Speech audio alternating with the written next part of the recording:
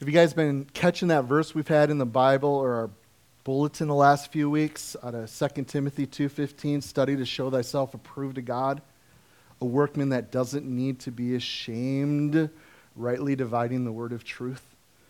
And I think there's a safety when we go through the entirety of Scripture verse by verse, because there's a lot of things we can get hung up on or we can miss. You guys ever read the proverb that there is safety in a multitude of counselors? It's one of the things that is a blessing about the Bible. You guys know that's not really one book. How many books is it? 66, right? The canon. We have 66 books, 40 different authors, and there's safety there. Okay, everything fits together beautifully, but I often wonder as I study through the Word of God, there's so much that we glean from every individual book. Just if we were missing one of them, there would be some things that, okay, I need counsel here. Where is it, God? What do you want? That's the beauty of studying the whole of Scripture. I encourage you guys to study. Go home. We're going to go through a passage this morning. Even though Jesus is laying this down, and we know He's God, He's the final authority, okay? You need to take what I'm saying this morning back to the Scriptures, study it for yourselves, that you're not ashamed. Because there's one thing I see in the church today, there's a lot of Christians that love Jesus Christ deeply, love Him a whole bunch, but when it comes to His Word, they're ashamed. They're ashamed, and God tells us there in 2 Timothy, you don't need to be ashamed. Rightly divide the Word of God. So let's take a look here in Matthew chapter 12 together. Just a very quick overview. There's a few of you that are visiting. Matthew's flow has been awesome up to this point in chapter 12. It's very logical to his theme that Jesus is the Messiah of the Old Testament. That's what Matthew is all about. Look at Jesus. He is the awaited King. He is here. This is the good news. And in the first two chapters of Matthew, which we're not going to spend a whole lot of time on Christmas messages this year. Maybe we'll do it next year. If you've been around for long enough, you guys know we kind of jump every other year. We'll do a little Christmas series. This year, we're going to just keep trucking through the Gospel of Matthew. But the first couple chapters, that's often preached on around Christmas. Why? Because it talks about the birth of the Messiah, the coming Savior of the world, who was prophesied over and over and over again. And we saw that laid out by Matthew for us in the first two chapters. And then in the third and fourth chapter, we see that Jesus has affirmed his full identity, okay, of who he was being a human being among humanity, and that there is victory, even though us as human beings, we are weak, okay? Surely this person, the Messiah, the Savior, Jesus himself, can lead us to victory too. And then chapters 5 through 7, which we took about 6 months going through the Sermon on the Mount, we see Jesus is really explaining, okay, explanation of the lifestyle that is appropriate for those who choose to live in the kingdom, because they are a part of the King's family and how we ought to live. And then chapters 8 to 11 prove Jesus' authority over all that binds human beings, and it also shows Jesus' authority is expressed through servanthood. Okay? And if our master is a servant, what should we be as his disciples? Servants. Okay? You want to see a Christ follower? They're not a complainer. They don't stand in their rights. It's not about them. They've humbled themselves like Christ did, and they're following their master's example. They'll become a servant of all. And then now, I love what we're jumping into, because chapter 12 to 15, we learn of the response of the nation to Jesus and his message. In other words, guys, there's a growing opposition. We don't like what you're saying, Jesus. We like who we are, what we have, what we've been doing. Our religion. And it was really spearheaded by the Pharisees. So the band of this rigid and committed men were quick to see that there was a great gap between Israel's present lifestyle and Jesus' kingdom's truth. So if you guys caught on our bulletin, I entitled this morning, Sabbathtage. Pretty cool, huh? Or is I'm the only one that thought that was cool? And you guys know French? Oui. All right. Sabbathtage, we all know that word, right? Comes from sabbat, okay, French blend of savat and boot or booty, okay, boot. So sabbathage actually means to kick with the sabbats, wooden shoes. So here, the Pharisees start kicking Jesus and his disciples for breaking the Sabbath. Okay, that's what we're going to deal with this morning. So you guys understand why it's entitled Sabbathtage? If not, just hang on, because as we go through this, you're going to be like, oh, now I get it. Okay, and before we read here in verse 1 of chapter 12, again, I want to just reemphasize what we just read out of Romans 12, verses 2 and 3. Paul was saying, hey, I know your enthusiasm, okay, that you guys have for God, but it's misdirected zeal is what it is. For they don't understand God's way. They're making people right with themselves. They're refusing to accept God's way. They cling to their own way of getting right to God by trying to keep the law. That's what Paul laid out for us there. And that's what's happening here. These Pharisees come up against Jesus. They're trying to hold to their law, their tradition. So, verse 1, chapter 12, we're going to see Jesus as the Lord of the Sabbath. It says, at that time, Jesus went through the grain fields on the Sabbath, and his disciples were hungry and began to pluck heads of grain to eat. And when the Pharisees saw it, they said to him, look, your disciples are doing what is not lawful on the Sabbath. But he said to them, have you not read what David did when he was in hunger? Have you not read? I think that's the problem with so many people today that are caught up into false teaching. Cults are clueless about God. How many people, God loves the world. And I know non-believers who have multiple Bibles who never cracked them open. Man, if you just would have read, you would have known the day of your visitation. You guys remember when Jesus wept before the triumphal entry there into Jerusalem? He wept. If you only would have read, you would have known. How do we know? It's by reading his word, guys. What does he say? Who cares what any denomination, what any seminary says? What does God say? Because if anybody says anything else contrary to what he's declared, forget you. Let every man be a liar and God be true, guys. Let him be true. Anyway, sorry I got sidetracked. If you only would read. That's why we give people Bibles. That's why I love the Gideons. Alex, I hope the people you're discipling, you're giving them the scriptures too. Because it's good that they can hear, but they need to read, right? We didn't get there in reading Romans 10 earlier, but in verse 17 of Romans 10, faith comes by hearing, and hearing by what? The Word of God. That's why the Word is so important. Anyways, getting totally sidetracked. We don't have time for that this morning. Right, Sonny? So, and begin. You can wave your hand, babe, at 11. Kids are done. Dang, that's only in 15 minutes. That ain't happening. All right. Catch this, guys. It tells us here that the Pharisees are calling out these disciples. Hey, look, they're doing what's not lawful. And Jesus says, if you only would have read. Did David, what did he do when he was hungry?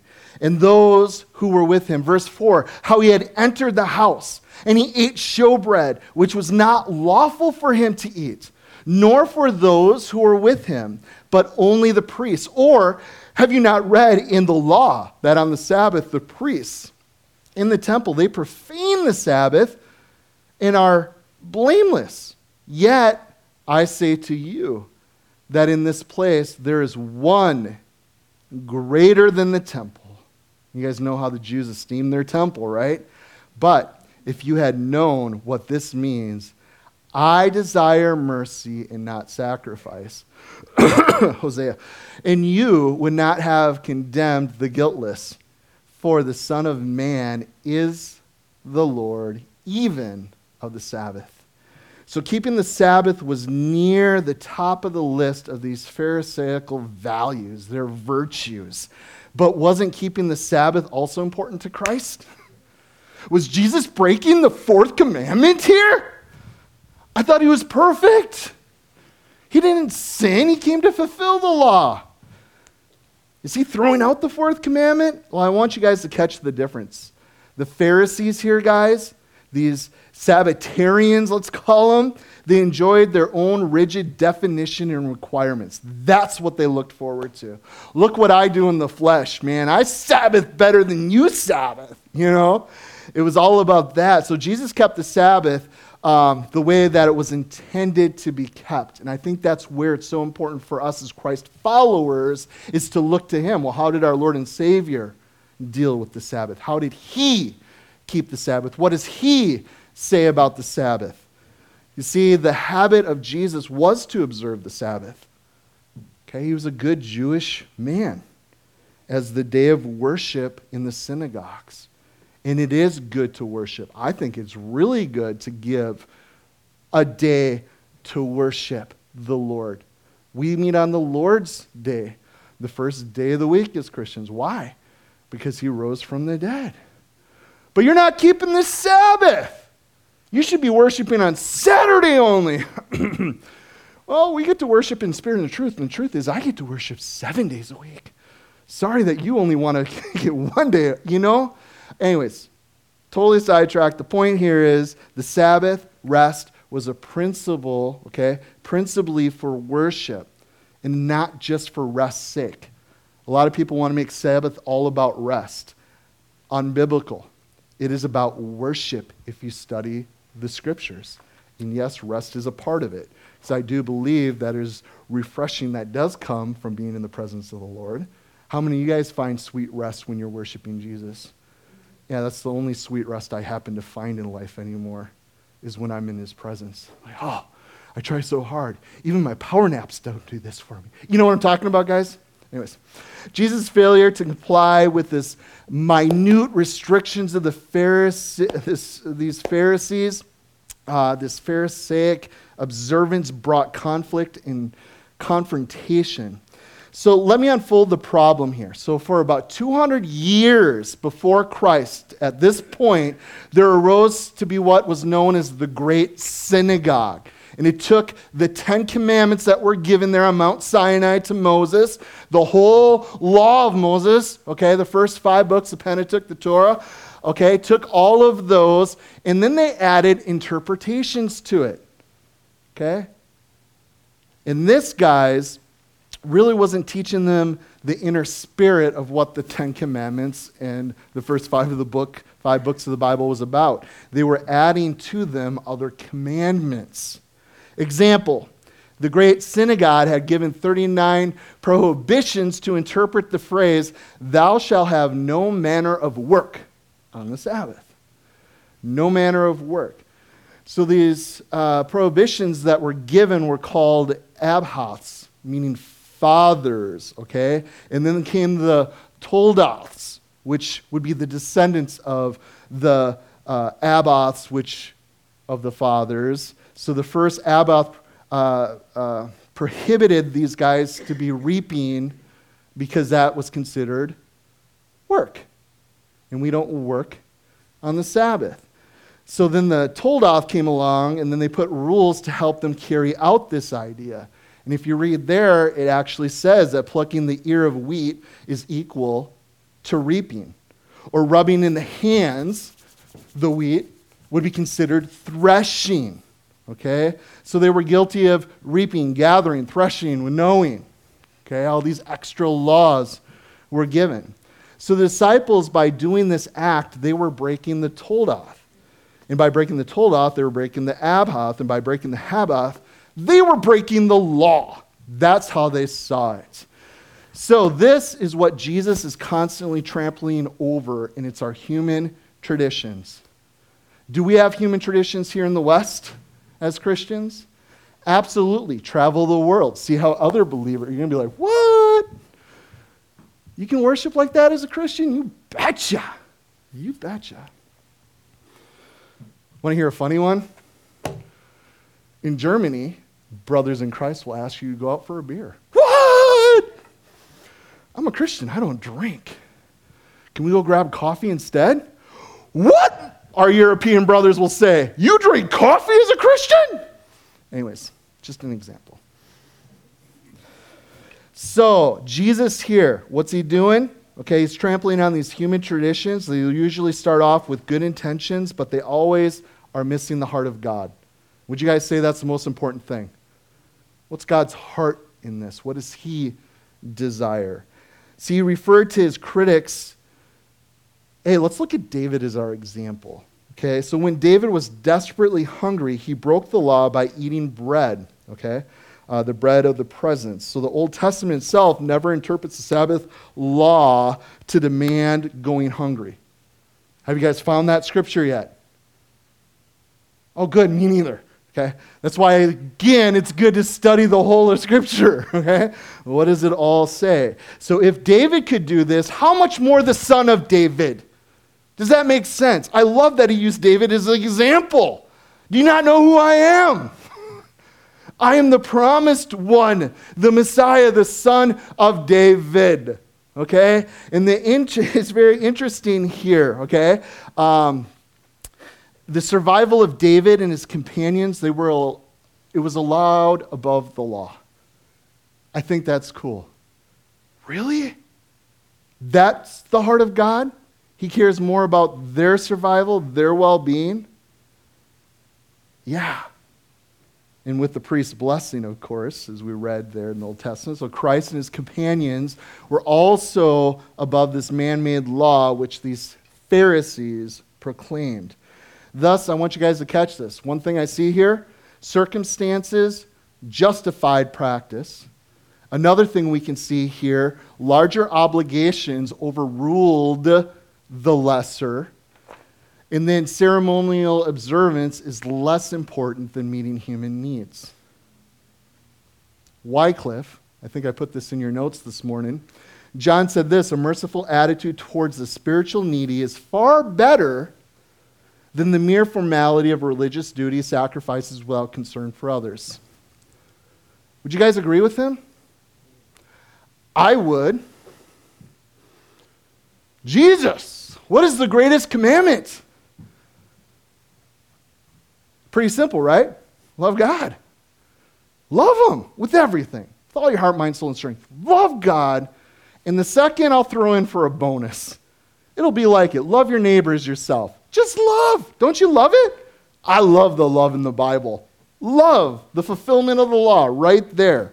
So we see that here laid out. And then if you look at verse 7 with me, I want mercy and not sacrifice. Jesus quotes this from Hosea 6:6. Jot that down.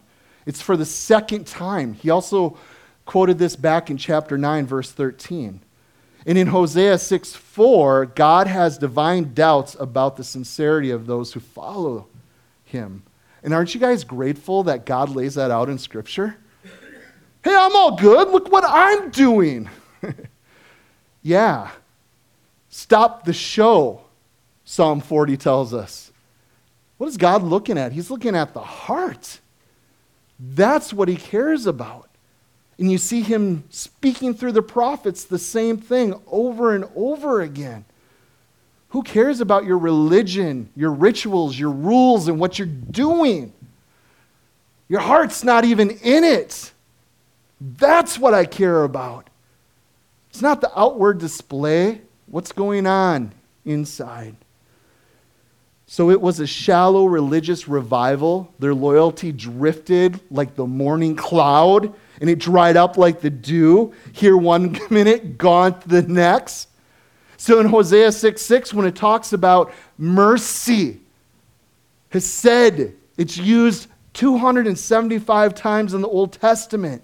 This word mercy means covenant, loyal, steadfast love. So it's kind of like the steel-ribbed love.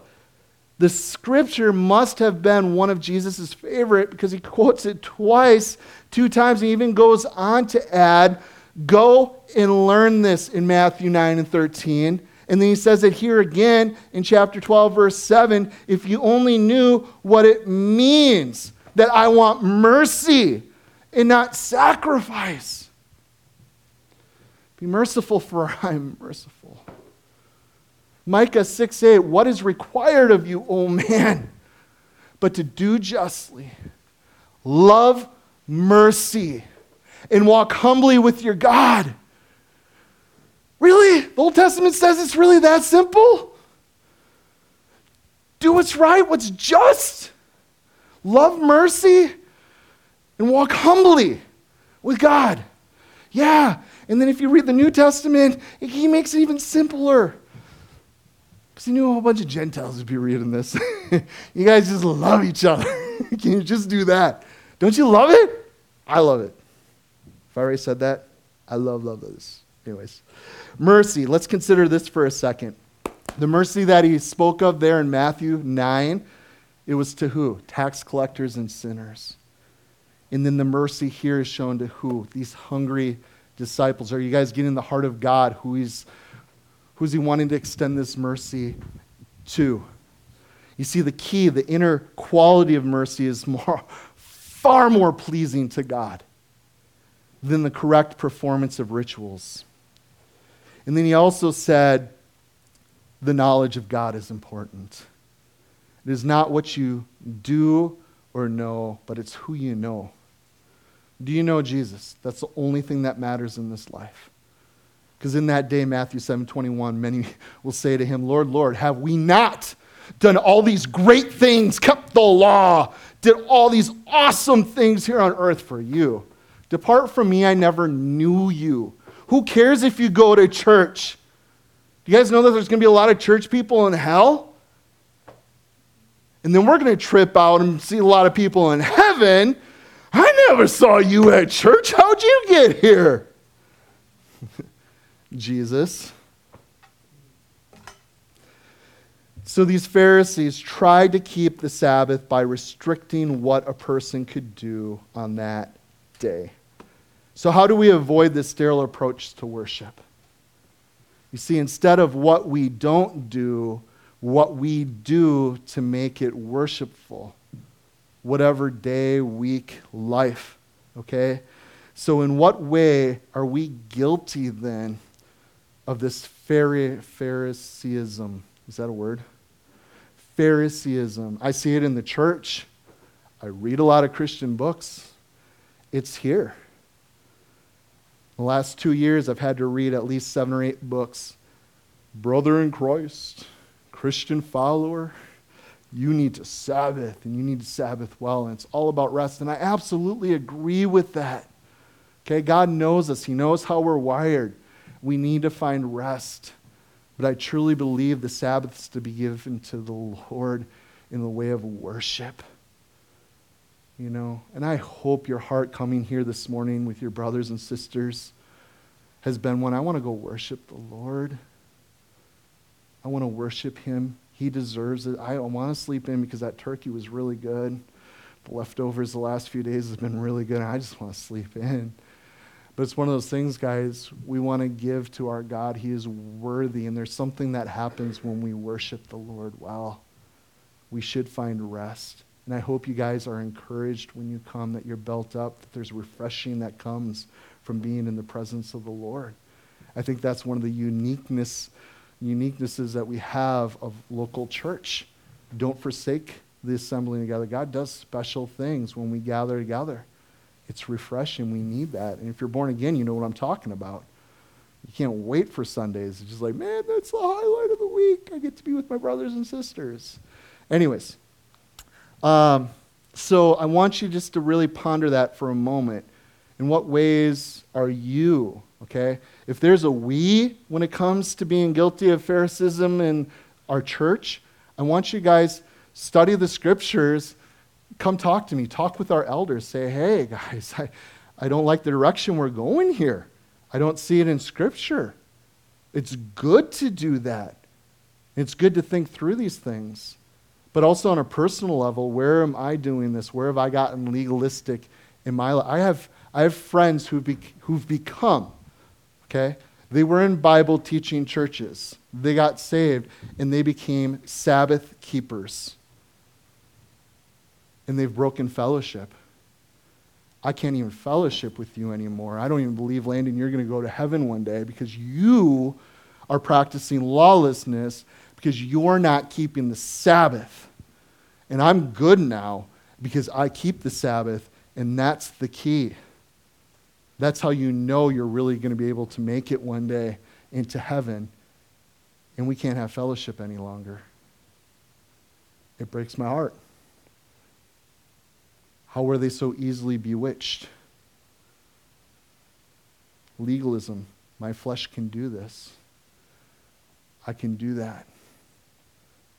If you really knew the Hebrew and understood what the Scripture said about the Sabbath, then you would know. Well, I know Jesus. I know what he says in Matthew chapter 12. I'm going to roll with what he has to say. I desire to have fellowship with these guys, but it's one of these things that I'm not even saved. Sonny and I think I told you guys the Judy story before. There's very few people who share Jesus with others. Honestly, how many people have come up to you in the last week or month and shared Jesus with you? What percentage would you say to knowing that you are going to go to heaven for sure? Has anyone done that to you in the last month? Has anyone opened up Romans to you? All of sin and fallen short of the glory of God. But there's hope. There's hope. There's a God that loves us. He so loved us that he gave his only Son. Whoever believes in him will not perish but have everlasting life. It doesn't happen a whole lot, does it? One of our neighbors, I can't think of another neighbor who's come and shared Jesus. You know, she was a Seventh-day Adventist. How many of you guys know a Seventh-day Adventist? Yep. How long do you think we fellowshiped with her? We had Bible studies, regular Bible studies, a group of other people coming. How many times did we get together, pray with her, study with her before she told us we're going to hell? Yeah, we loved on each other. You know, we're having a Bible study, and she lays out, we're going through that night, and we considered the Sabbath. And because you guys are not keeping the Sabbath, you're going to hell. Wow. For months, we've been loving on each other, pouring into each other, opening the Scriptures together, praying for one another. And this whole time, you're going to wait months before you tell us what you have a conviction of.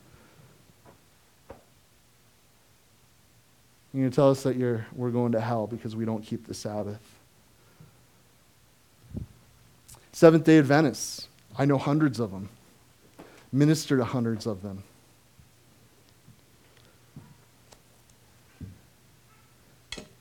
Don't bother reading Ellen G. White. She's a flake.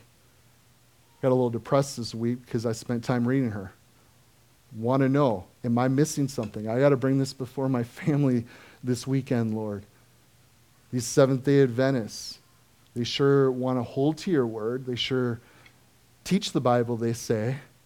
Am I missing something? So I read out their whole doctrine. I even read a good part of her great controversy that she wrote.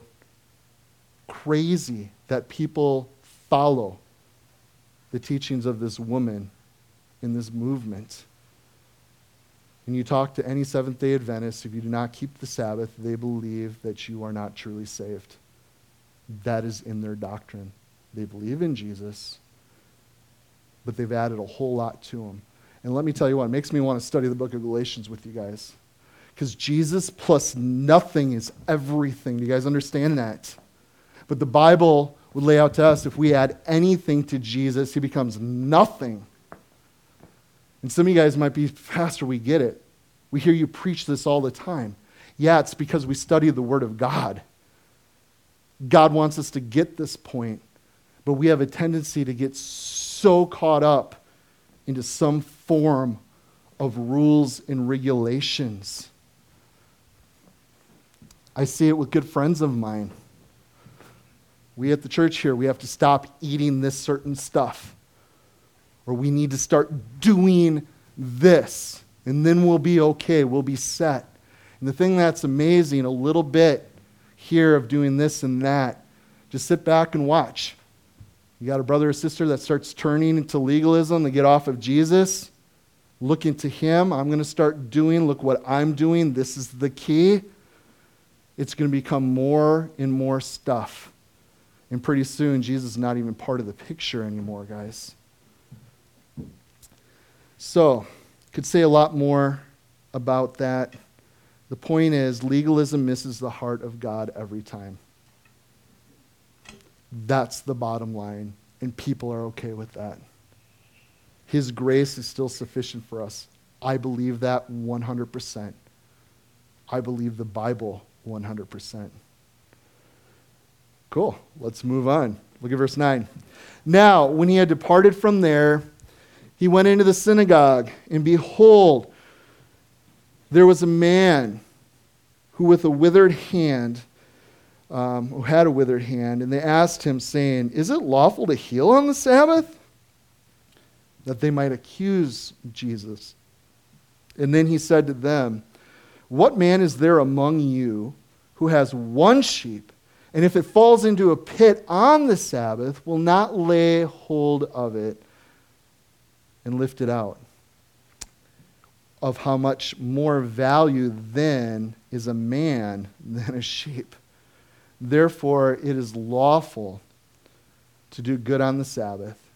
And he said to the man, "Stretch out your hand." And he stretched it out, and it was restored, as whole as the other. The Pharisees went out and plotted against him, how they might destroy him. So Jesus here teaches that people's needs trump legal observances. His actions provide an example of Hosea's passage that he quoted back in verse 7. So other writings here let us know that he was not born with this, but he had some illness that had taken strength from him. We don't know what it is. We have a few fragments out there. The gospel according to the Hebrews. Okay. Whoa, Pastor, that's not in the canon. I know, but it's kind of fun to read some of the apocryphal books. Yeah, a lot of contradictions. It doesn't fit with authentic scripture, but it gives us a little bit of background on this guy the early church fathers actually spoke to, and I thought you guys would like to know. The guy was a stonemason, supposedly, and he sought Jesus to heal him, for his livelihood was in his hands, and he was ashamed to beg. So, the law of the day was that he couldn't give medical attention on the Sabbath unless their life was in danger. His obviously wasn't. You guys get the point? His wasn't. Now, verse 10 is interesting because they just knew this man is who he would be attracted to, okay? They were trying to catch him. The one person that was hurting the most was the one that God had a heart for.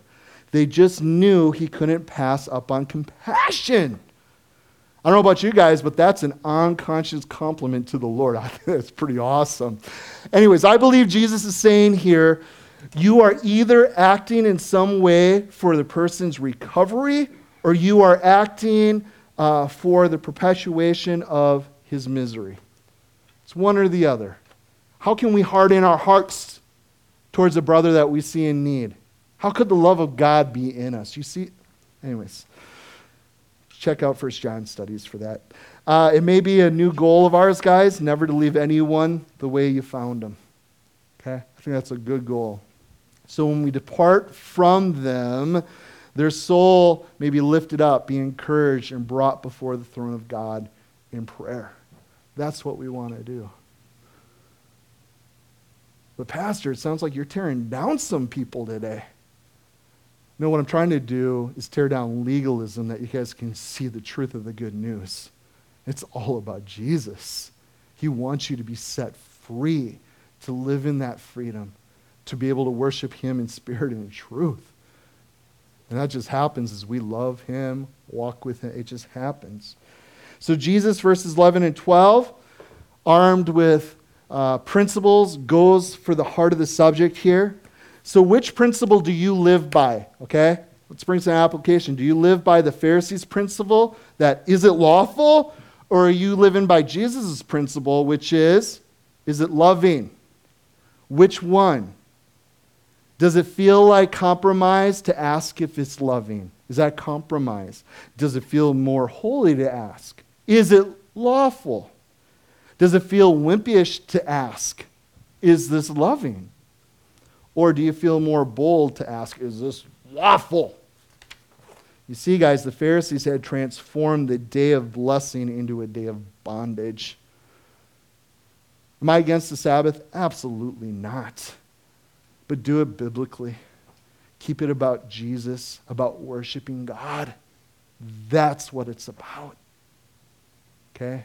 It's not to be a day of bondage.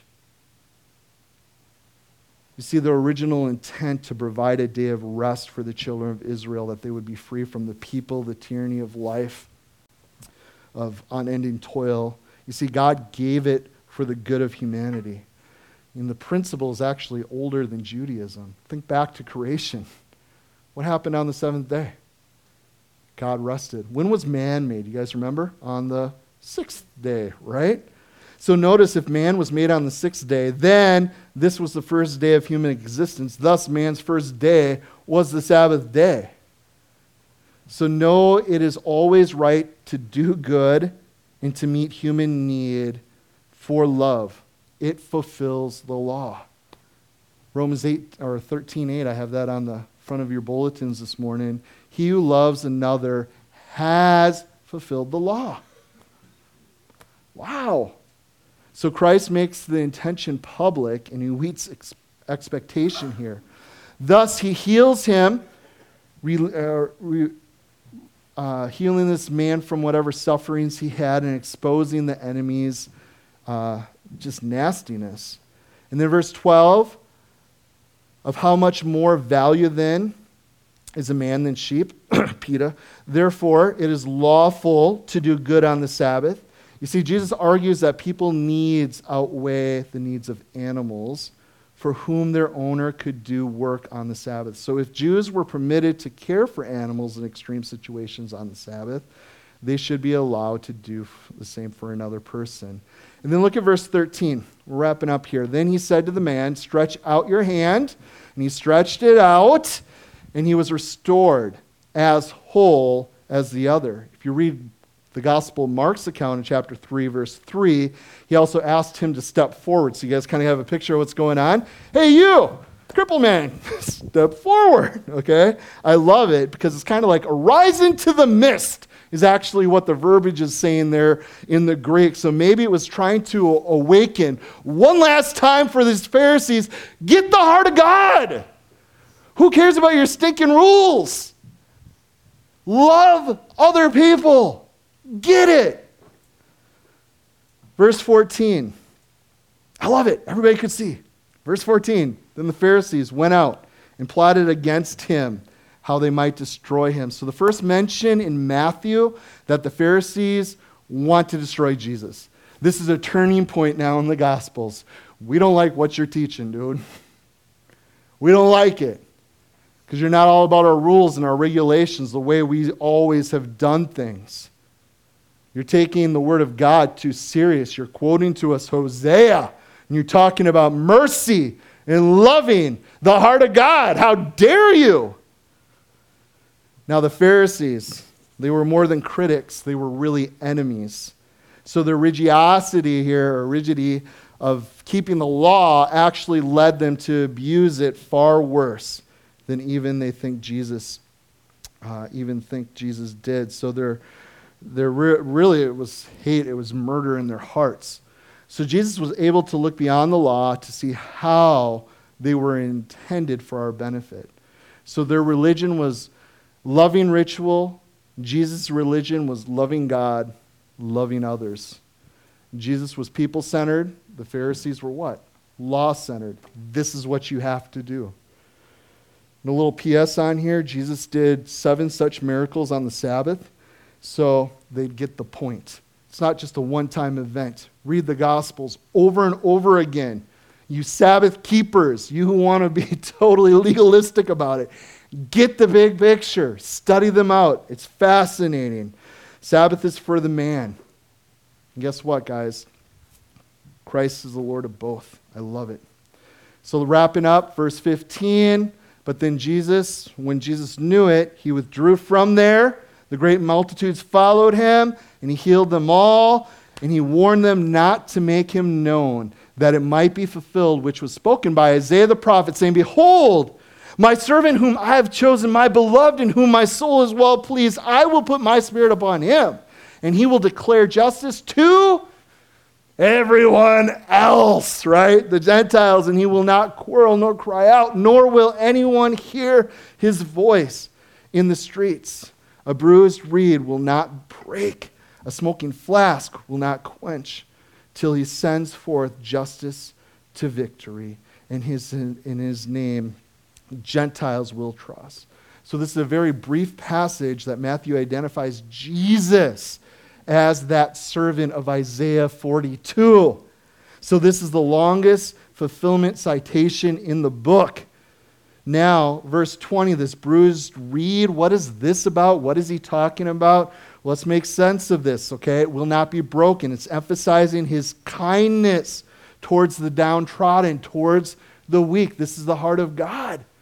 Okay, a lot of us look at people, and we just don't even want to recognize they're there. You guys know we have homeless people right here in the Fox Valley? I say that to some people. No, there's not. Open your eyes. Care. They're right there. There's people hurting all around us. You may have a neighbor right across the street that's going through it, and you have no clue. No clue. It's just easy just to ignore. Don't even no, God's asked us to engage. Love's a verb, guys. Go. Love your neighbor, right?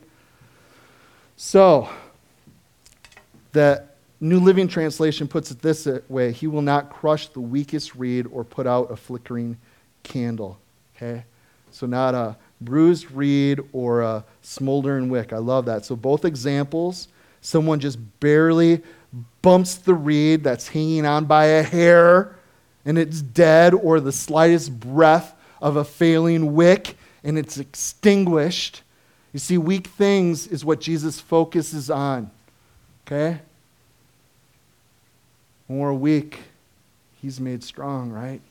We find strength in that.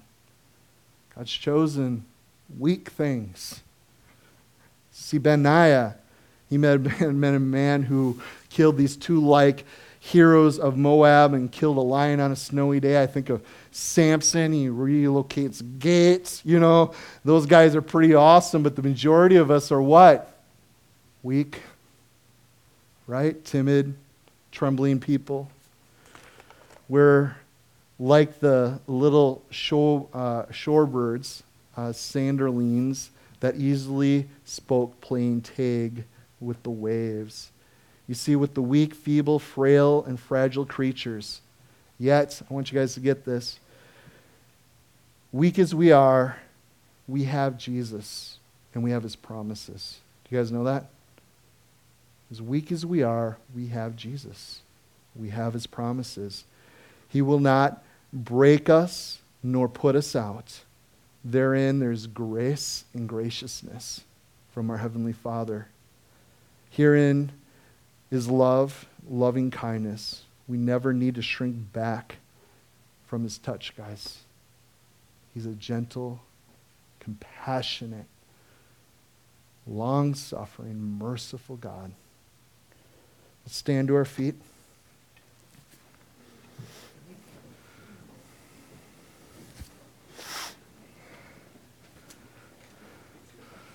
There's a lot more I wanted to say this morning, but I think you guys get the point of what Jesus is getting at.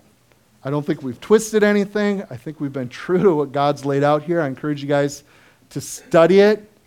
If anyone comes along as a self-proclaimed prophet or prophetess, Ellen White, they're normally a joke, guys. Be careful who you listen to. And no matter who you listen to, you go back to the Word of God. God, what do you say? Great sermon today! What do you say about the Sabbath thing? What do you say about that? So important. I want you guys to close your eyes. I'm going to read to you 2 Corinthians chapter 4. This is a passage that has encouraged me a lot of late. Verses 8 and 9 says that we are oppressed on every side by troubles, but we are not crushed. We are perplexed, but not driven to despair. We are hunted down and never abandoned by God. We get knocked down, but we are not destroyed. And we say yes and amen to these, Father, because we know all the promises that you've given to us in Jesus are yes and amen. We can hold to your word. We can trust you. We thank you, Father, for this passage that you put in your word, that our eyes may be enlightened, that our hearts can have greater understanding. And I do pray that you give us wisdom as a church family, God, how we should Sabbath, how we love you, how we should be loving others, how we find rest in you, how we can worship you well. Let us not take for granted that gift. We also pray, Father, that individually, that you'd show us, Lord, what it means to Sabbath. Help us to search the Scriptures, to get understanding, to get your heart on these matters. I know you've wired us, you've made us, you know what's best for us, God. And we acknowledge, we confess that your ways are way better than ours, that, Father, you're much wiser than us. Thank you so much. Keep us in the truth. Keep us free, Father, to be loving you well and loving others well for your glory. We pray in your name. Amen.